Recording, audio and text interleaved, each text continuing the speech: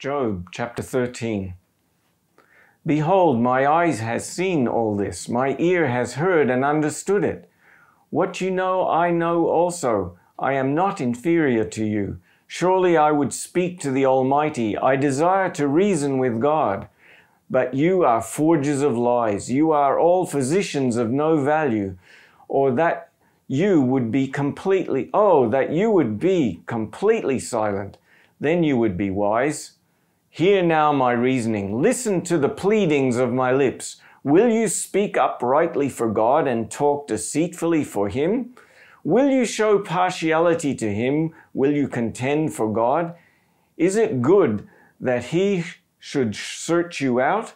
Or as one deceives a man, will you deceive him? He will surely reprove you if you secretly show partiality.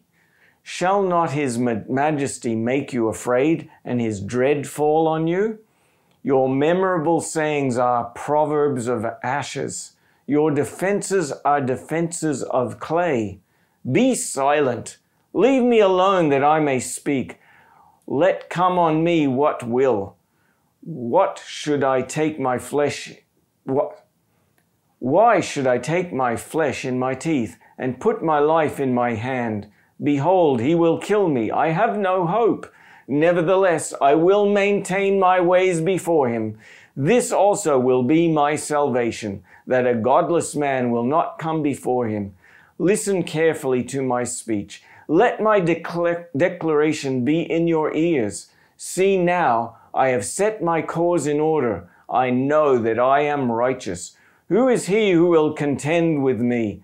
For then would I hold my peace and give up the spirit. Only don't do two things to me. Then I will not hide myself from your face. Withdraw your hand far from me, and don't let your terror make me afraid. Then call, and I will answer, or let me speak, and you will answer me. How many are my iniquities and sins? Make me know my disobedience and my sin. Why do you hide your face and consider me your enemy? Will you harass a driven leaf? Will you pursue the dry stubble? For you write bitter things against me and make me inherit the iniquities of my youth. You also put my feet in the stocks and mark all my paths. You set a bound on the soles of my feet, though I am decaying like a rotten thing, like a garment that is moth-eaten.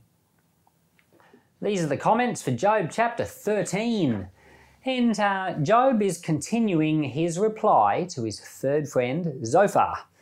And this particular reply goes for 3 chapters, and we're in the middle. We're in chapter 2 of the 3 chapters of his reply.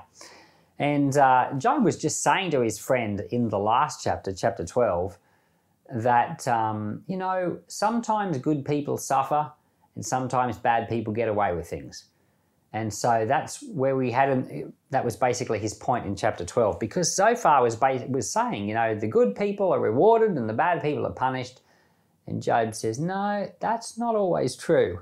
And we know that he was correct. So in Job, in chapter 13, he goes on and he says in verse 4, he says to his friends, you are forgers of lies and you are physicians of no value.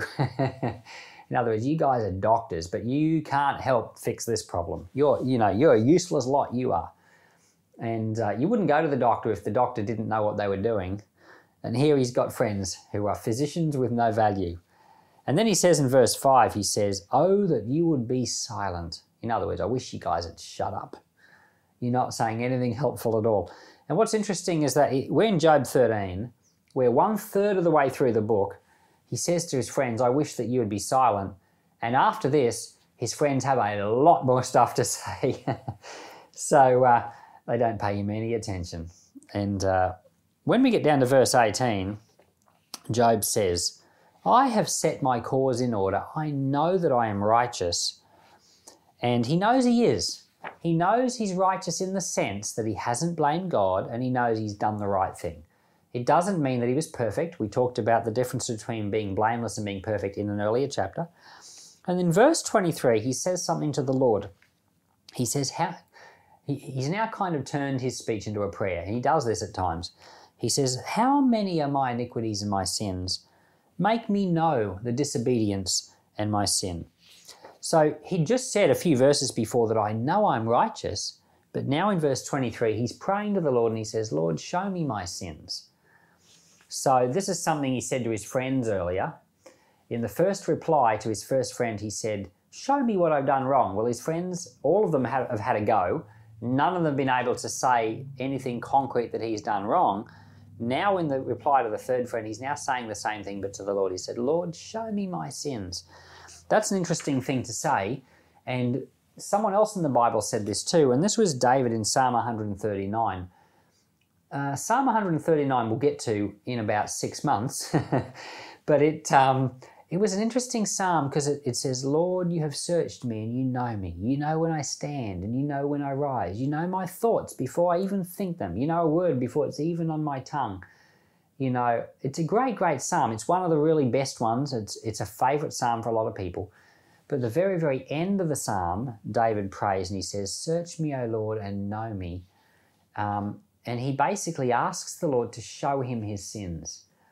And Dr. Creasy, one of the commentators I listened to, he said that was a very brave prayer of David. And he said that he himself was not willing to pray that prayer. You got to admit that our hearts must be so blackened with sin. Even Job's would have been.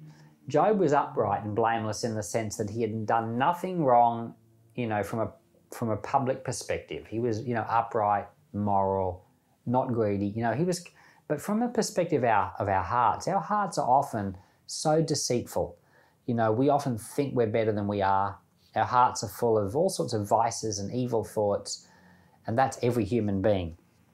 So Job says to the Lord, "Show me my sins." Now, Job's probably thinking, you know, I've done something. If I've done something wrong, please point it out to me. That's what Job is thinking.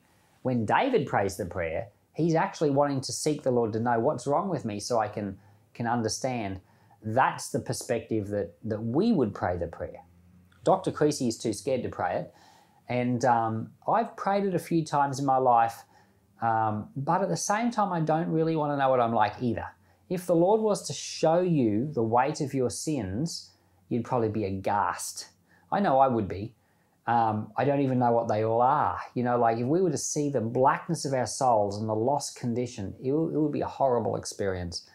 But at the same time, it'd be a good experience because it would send you running for mercy to the foot of the cross.